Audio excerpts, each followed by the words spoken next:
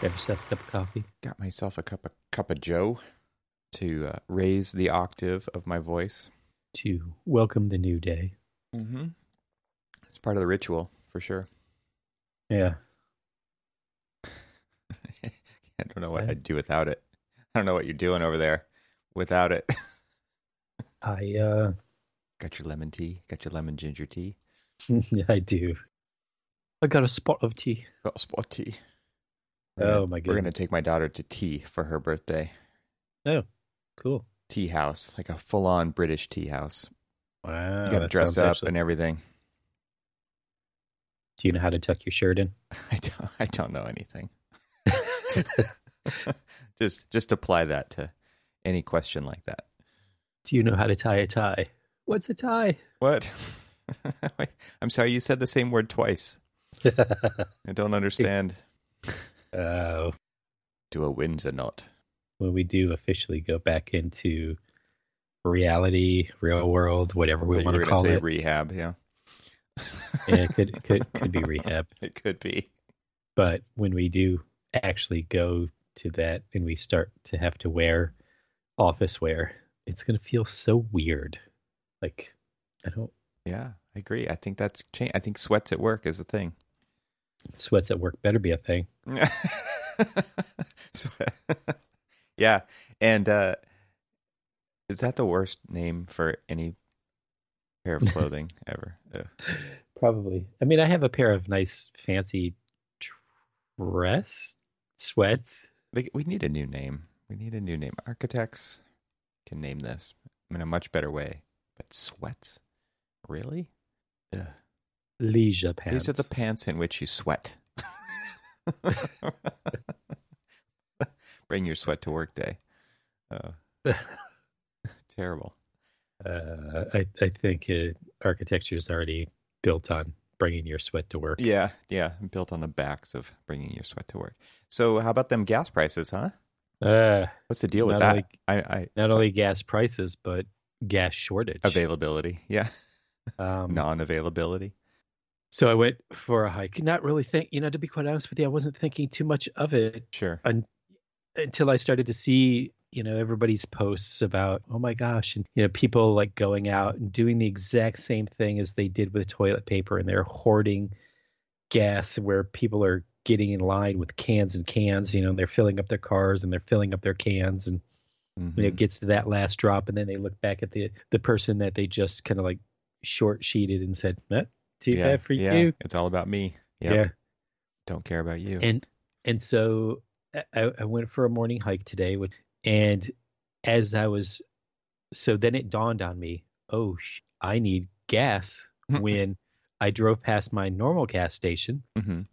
and there's a line of at least 30 plus cars per pump, and there's 8 pumps. So do the quick multiplication. Mm-hmm. A lot of cars out there waiting for gas. On the fly, that's 240 cars, 240 vehicles. Probably sitting there engine idling as well. Engine idling. because like if you are on your phone with the engine off, someone's going to swoop in front of you if you're not on it, right? Absolutely. And it's so weird too, because this is one of those that you can enter from either side, and so they've got mapped out where there's like actual lanes. It's just like people coming from that side go to these lanes. People coming from this side go to those lanes. And of course, it's a big cluster. Yeah, totally. Fudge. Yeah, I've been in those lanes. Like that's normal getting gas in California at Costco in the afternoon. Yeah. It's like that is it. It's always like that. Yeah. And oh my God. And so I was like, okay, well, obviously not going to that one. And I just kept on driving to my hike spot. You're like, if I stop there, I'll never hike. Well, true, exactly. And so then I drove past 2 others, and they had their signs up, or they basically had like they had the red baggie over the handle and cones basically cordoning off and then I'm like, okay, so I do my hike, I start driving back and drive past those 2 barren stations and went back past the other one, which was my normal stop, because I get gas points and from grocery shopping, and right. I was like got $1 off, and I don't think it's going to even help me even if I have like $1 off right now, because the gas prices are at like 4.30 now. That's what they are here. And Thanks, I guys. know. Thanks, East Coast. Yeah.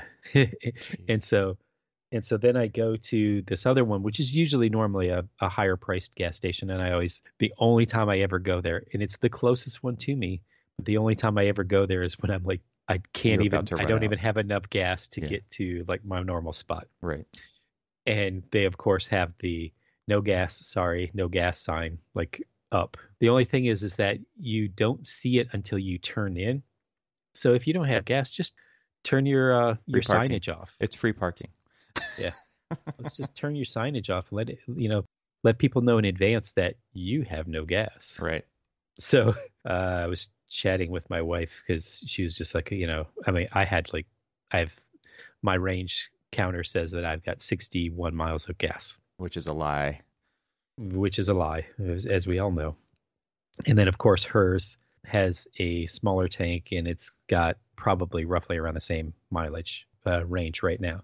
And she's like, well, what are we going to do? I'm like, well, push comes to shove, one of these cars that have basically been sitting here for the past year that we haven't driven, one of them has a full tank, and that's 21 gallons right there. So yeah, you probably got to get that car moving too. You got to stir that stuff up. Oh, no, I've started it, on numerous occasions and let it run. And you might want to go jostle it around a little. Yeah, well, it might not be in there much longer because I'm sitting on. You got to pump it out. I'm sitting on 21 gallons of. You're sitting on a gold mine right there. Exactly. You guys think that the plywood situation and just the regular construction wood situation is right now? Oh my gosh. Jeez. All those EV owners are just like grinning smugly as if they needed more fuel for that fire, but don't bump. Yeah, well, these Tesla fanatics are pretty proud right now. Stop building ugly cars, and I might decide to buy one. Yeah, there's a lot of ugly EVs out there, that's for sure. Oh, and I'm sure I'm going to burn a few bridges when I make this comment, but there is nothing visually appealing to a Tesla. It is an ugly car that they basically have said, okay, well, we need an SUV version of it. We need a small version. We need a big version. We need a roadster version. And so they basically took the same car, put it on a stretcher, and kind of like, it's like taffy, and they pulled it in every which way, and it's still an ugly car. Sorry, Tesla. What's the command in Rhino? It's like box mesh or something like that. Yeah, exactly. They just kind of squished and squashed and pulled, and yeah. So I've got no love for them. I'm just waiting for. Here, I'm just going to throw some more fuel that I don't have because we don't have any on the fire. I'm just waiting for the new Hummer to come out. So you're a box man. Which it is all electric. So don't come yelling at me like, how dare you say Hummer? Yeah, it's a faux pas. You can't own one of those. Oh man. I'll be honest. I think it's actually hilarious that General Motors put out the Hummer originally as a big monstrous gas pollutant nightmare, and then it went away and everybody felt better about themselves. So it's like, at least we got rid of the Hummer. Now the Hummer's coming back, but it's just like, but you can't hate me now because I'm all electric. Yeah, can't hate me now. Exactly. So I feel like I want one just out of spite. Yeah. I'm not going to own one because it's ungodlyly expensive. Yeah. Is ungodlyly a word? It is. It is now. It is now. It's in podcast canon. Yeah. Exactly. So, yeah, until Disney buys us, and then they might rewrite it and say, none of these existed before, so. It's all of culture right now, actually. Yeah, exactly. Yeah, that never happened. Look over here. So you've been swinging a hammer. I've been shoving a shovel. Shoving a shovel, swinging a hammer. Yeah, all sorts of things. Oh man, my back is dying. My boy and I are digging trenches and holes for foundations at this point. And otherwise, I've just been ordering and stocking up on crazy expensive building supplies so that I can build a deck. But just trying to finish the backyard before it gets too hot out here. And it's actually, the weather's actually staying pretty nice, but I don't have long until it becomes unbearable. So the deck project is underway. And yet, yesterday, the day before, I found all the rocks in my town. They're all buried in my backyard. Exactly. All of them. I'm pretty sure I found the dumping spot from when they dug the foundations originally for the house. Because, just an impossible number of small boulders that stop shovels and pickaxes in their tracks. So a lot of time down on hands and knees, just pulling rocks out of the ground doesn't make things go faster, doesn't help the back situation. There's so many things wrong with it. So yeah, it's definitely an exercise in futility as far as the rocks go. But other than that, the design went quickly, the ordering process went quickly, the supplies actually showed up really fast. And so now it's just like, okay, what's the right sequence of events? How do I get this thing leveled? When you're dealing with inside a room doing remodeling and stuff. And I learned that this next statement is not true, but it's pretty square, right? Right. It's pretty square. And outside, we've got natural terrain to deal with, and leveling and squaring things off of existing structures and tape measures and stuff. It's just a new ball game, something I'm not used to, and it's an exercise for sure.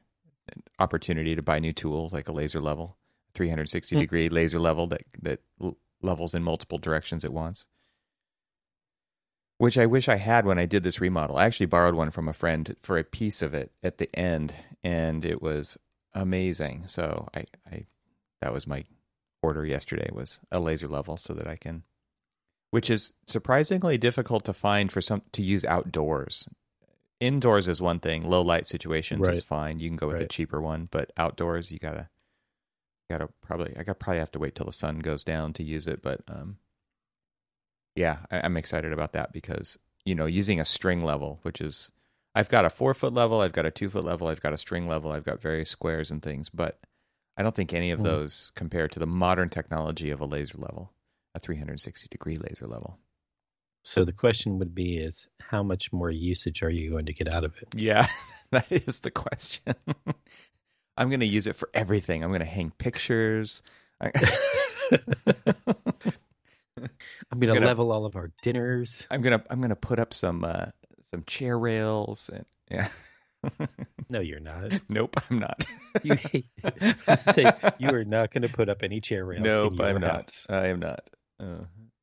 Yeah. So anyway, there's so much opportunity out there to use this. Actually, what it'll be is just when somebody needs it, they know where to find it. They can come ask and borrow it. It just runs off a couple AA batteries. See, so at least you're going to be the guy. I am the tool rental, but yeah. Nice. Well, yeah, I've seen your garage and you got tools, and I'm sure it's just grown since then. I try to be as what's the previous tool that I bought? Actually, I bought another tool yesterday. I have to come clean. I bought a pneumatic joist nailer, a palm nailer. Have you seen a palm nailer before? I have totally seen them, yes. I had never seen these before. And so this was like, I saw it in a YouTube video. I was like, ooh, what's that? I need to keep you off of YouTube. Yeah. Oh my gosh. Well, I just went for the cheapo Harbor Freight version because I know I'm not going to get a lot of use out of this thing. But it looks amazing for nailing in tight spaces, and it's pretty cool. It works with any nail that you want to put into a wall or into a joist hanger, for instance. But I'm pretty sure the tip of it's magnetic, so you just kind of pop a nail on and line it up and go. And that looks really cool. It's just these tiny. So for those listening who've never seen one of these before, like me, 2 days ago, I was this many days old when I learned about palm nailers. It's it's like this thing that you fit in your hand, kind of like a orbital sander, but smaller. And it's got it looks like a ratchet tip on it, but I assume that's just the magnet kind of holder. And it just does these super fast, super tiny pneumatic punches, so it's hooked up to an air canister, and it just drives a nail in super fast, but with very small strokes. So you just hold it onto the nail, and it just like zips it magically into the surface that you're putting it into. So I'm excited to try that thing out. And then it zips in the nails. And then previous to that, I bought a basically like a roto hammer, kind of a drill, a driver drill, so that I could drill into CMU and concrete, an impact drill. I haven't had one of those. And again, I went for the Harbor Freight version because it's going to be very minimally used. But our whole house is surrounded by CMU walls, and we want to grow vines and put various, attachments to the walls so that we can get stuff up onto the walls and cover it up because it's horrid. And so I bought one of those to put in the expandable anchors, expansion anchors into the wall, stuff like that. And that was amazing because before that I was just using a power drill, and it's a terrible process to drill into anything concrete, right? And this thing, it is magical. It just like hammers right into it while it's drilling, and you're done in no time. So it saves your back, it saves your arms, it saves your regular drill for its regular uses. You don't burn it out. Right. Well, so those are my tool purchases in the last, 6 months probably. Yeah, most of mine have all been automotive tools. Yeah. So I haven't done much around the house. Probably a bad thing. Probably I remember before you were borrowing your tools. Yeah, I'll just FedEx them to you. Save the planet. Not really. No. I think last time you were doing something on your house, you were scraping and painting. You were which that continual process. That will be coming soon again.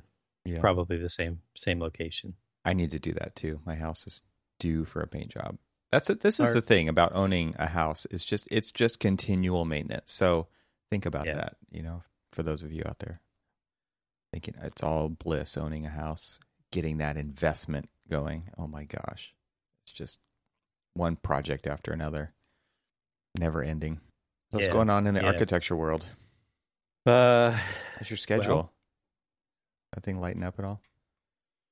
I have slept, and that's good. Has it lightened up? No, but getting more staff on, making sure, that we get everything going. The schedule itself, no. And honestly, now that the other project is wrapping up bidding, I see schedule is going to be even worse. Oh, great. How worse can it get? Yeah. The episode, This Can't End Well. We'll see if I can go even deeper than that. No, I mean, and we've got, a guy who was, kind of like the primary lead on the other project that's about to start construction, just went on maternity leave, and so I've got to kind of step back into that one a little bit and help kind of shepherd that through the final permitting process as well as the final bidding process, which is in 2 weeks. So, well, and then of course the other project, we have a big, massive presentation that's basically we've got to nail it. It's got to be perfect, or they don't approve funding to continue on. So no pressure. No pressure. Yeah, no pressure. No pressure at all. Jeez. Wow. So what is the bidding climate right now? I am worried because of, now even more so because, we've got this, temporary fuel shortage. But the problem is that even with it temporary, now that pipeline is open backed up, is that there's a hiccup in the supply chain. Mm-hmm.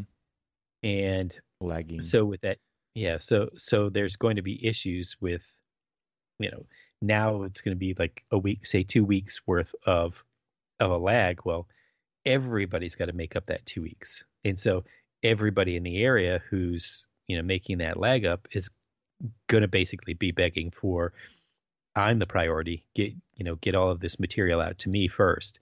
And it's like, okay, well, and then if they start to divert anything, mm-hmm. it's going to be madness. So that I don't even think that that's something that we've started to talk about.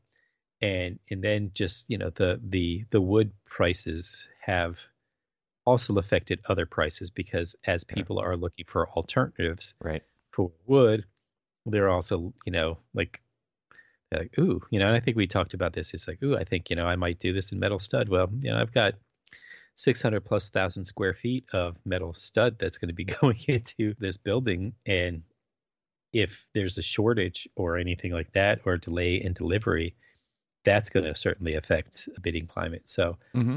I don't know yet.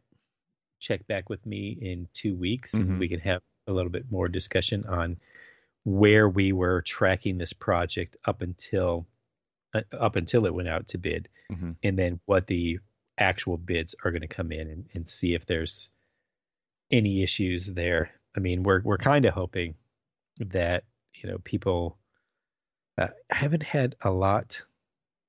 I really have not had a lot of requests for substitutions. Mm-hmm. So if they're going with all of the basis of design stuff, that's a little unnerving in its own right, because it's interesting, right? Because it is like, it's going to cost what it's going to cost. And those prices do fluctuate wildly, right? Like what we're seeing now, and zero control over that. And redesign based on swaps is a huge time consuming effort, and not necessarily even one of those things that's going to work out in the end, right? Like just because you're swapping out one thing for another doesn't mean that it's going to be a lot better, right? You're going to, so this is like an interesting issue in the building industry in general, right? It's just the inability to control all of this stuff throughout an extremely long design process, and then through bidding and permit and all those things in between. This is why people don't want to use architects, right? Because they're not buying the thing at the end. They're buying that process and that uncertainty and that risk all the way through the whole thing. And it's not like they're actively saying, I don't want to use architects because of all that, but these are some of the big reasons why.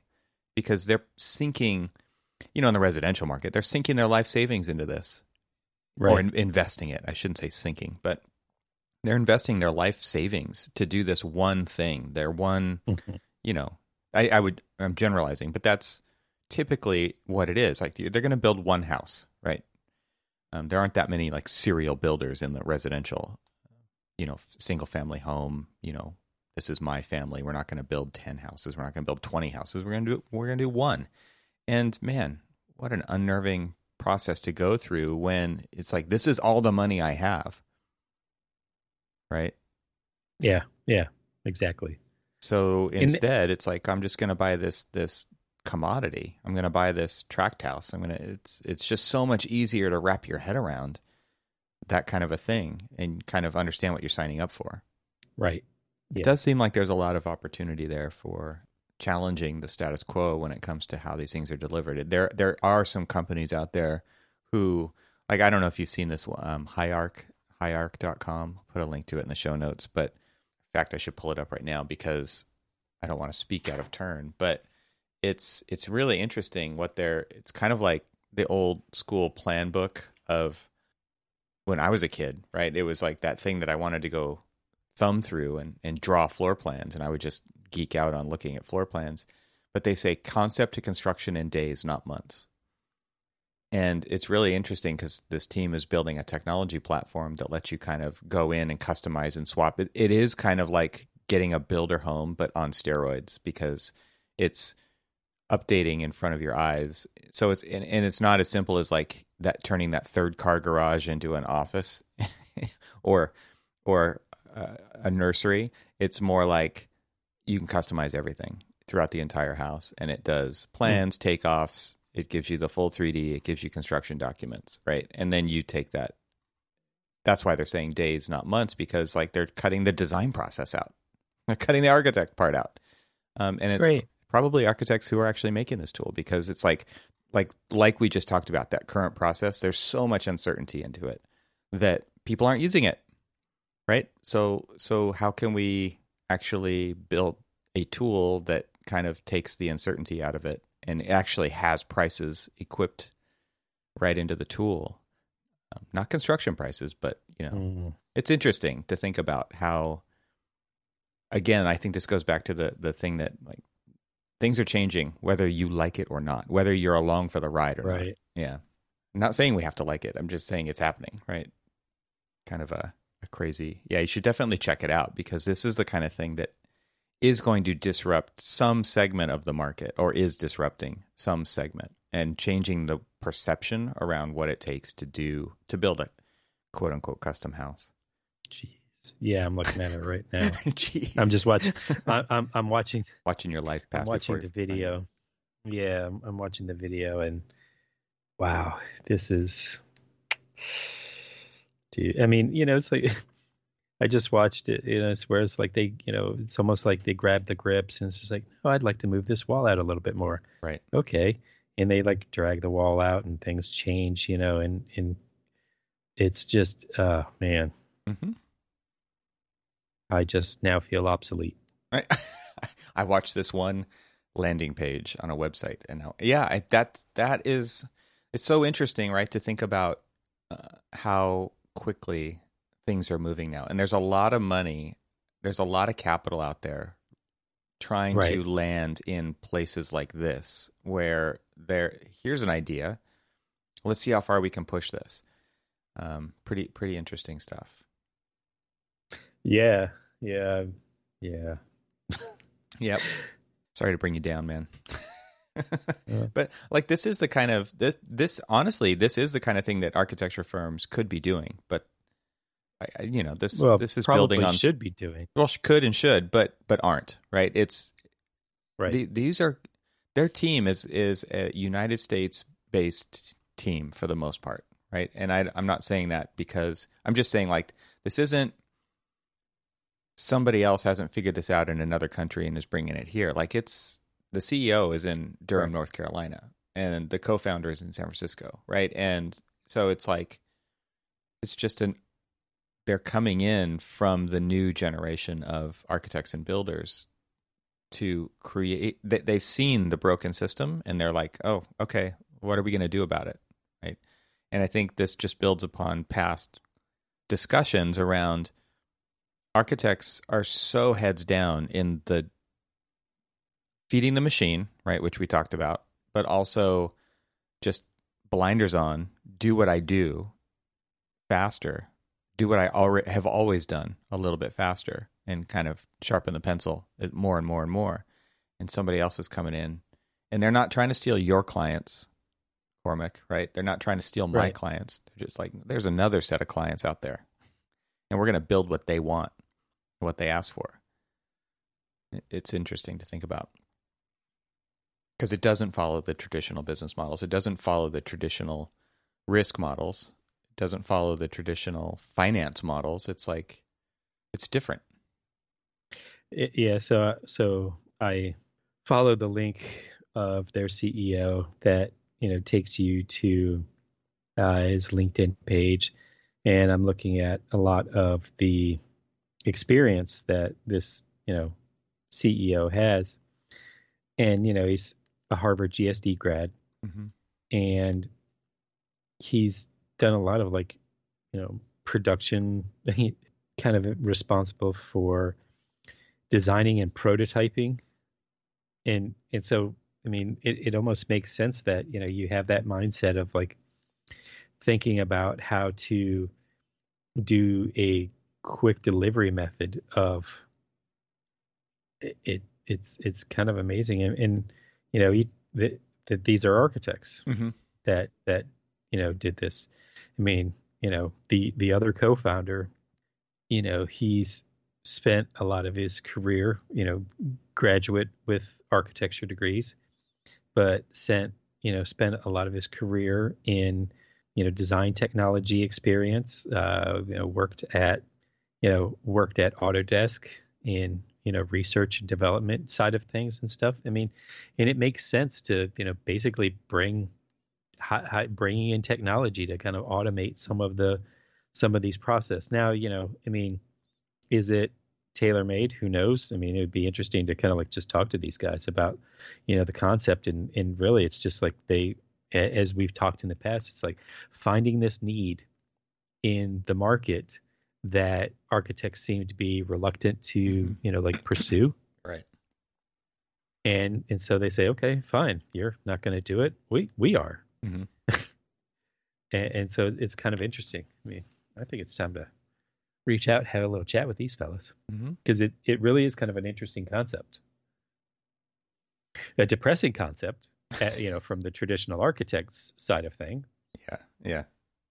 Well, what's interesting to me is, so I'm trying to think. My wife said something to me yesterday, and I said, and I can't remember what the subject was now, which is lame of me, but the analogy that I thought of was, well, that's like saying, let's go draw up a set of buildings with pencil and paper.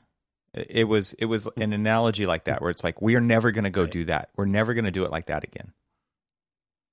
Right. And that's what I think basically what happens with companies like this is like they hold a funeral for the way things were, and then they don't think about it ever again. And let's build something new. And I feel like because our profession has been around for so long and is so entrenched in the way we do things, in the famous podcasting air quotes, we're so attached to the nostalgia of the way things were. The older generations, I don't think the new generations are, because they grew up with technology in their hands. It's just very different. It's a very different outlook. They're very much like, well, what are we going to do about this? We're going to make it better. We're going to make it what we want it to be.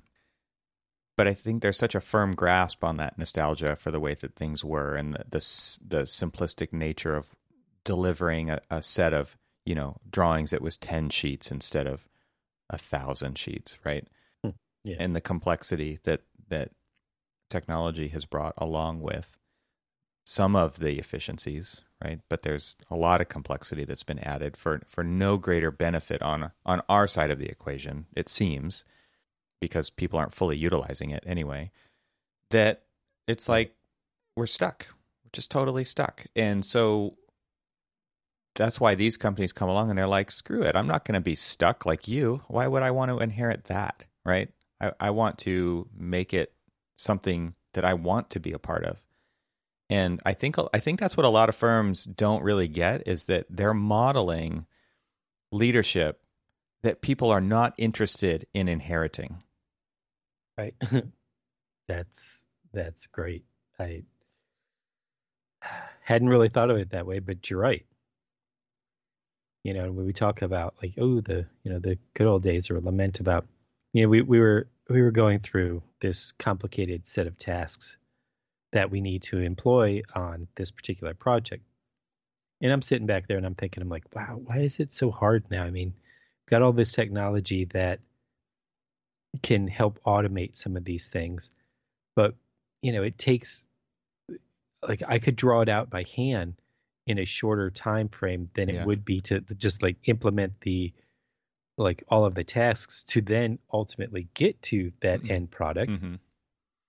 But I'm looking at it and kind of lamenting on like the nostalgia part of things, and then thinking to myself, to be quite honest with you though, I shouldn't be thinking about the quicker way to do it, but ultimately thinking about how, I mean, right now nobody understands how to do it, and that's why it seems to be a laborious task. But once everybody understands this, I mean, the efficiencies that will be gained from future implementation of all of this will far exceed my nice little sharpened pencil.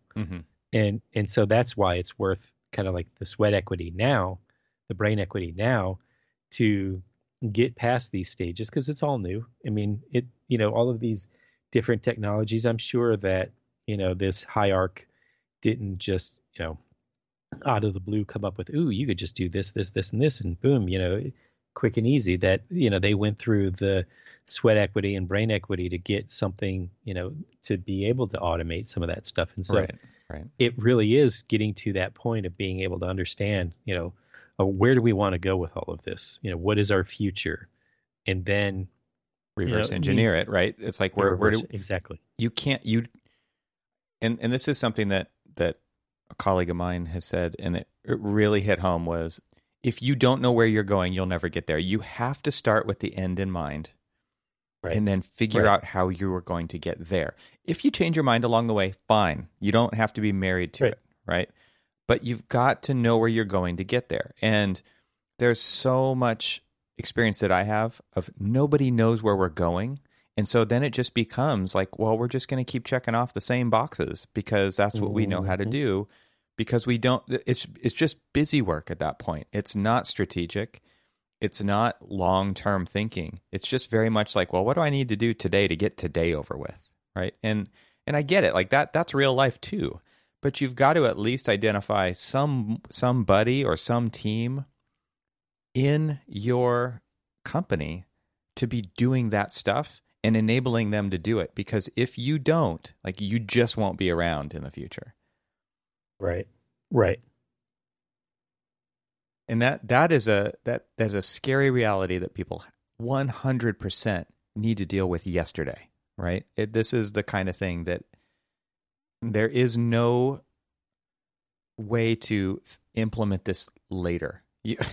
I don't know a better way to say that, right? It's like you've got to have already started doing this, and the longer you wait, the worse it gets. And that's why you see stuff like this, and it is kind of take your breath away, and it does kind of like give you that sinking feeling, and it's like, well, yeah, maybe this isn't the answer. Of course, it's not the answer. This is a huge profession. It does tons and tons of things, and all we're talking about here is one little slice. But that's how it starts. Like, that's all you can do is actually just bite off one little tiny slice, and then innovate on that and see where it goes.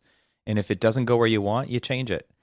But if you're not doing that, if you're not taking any bites at all, like, yeah, you are going to starve to death, Right. It's interesting stuff. So those gas prices, huh?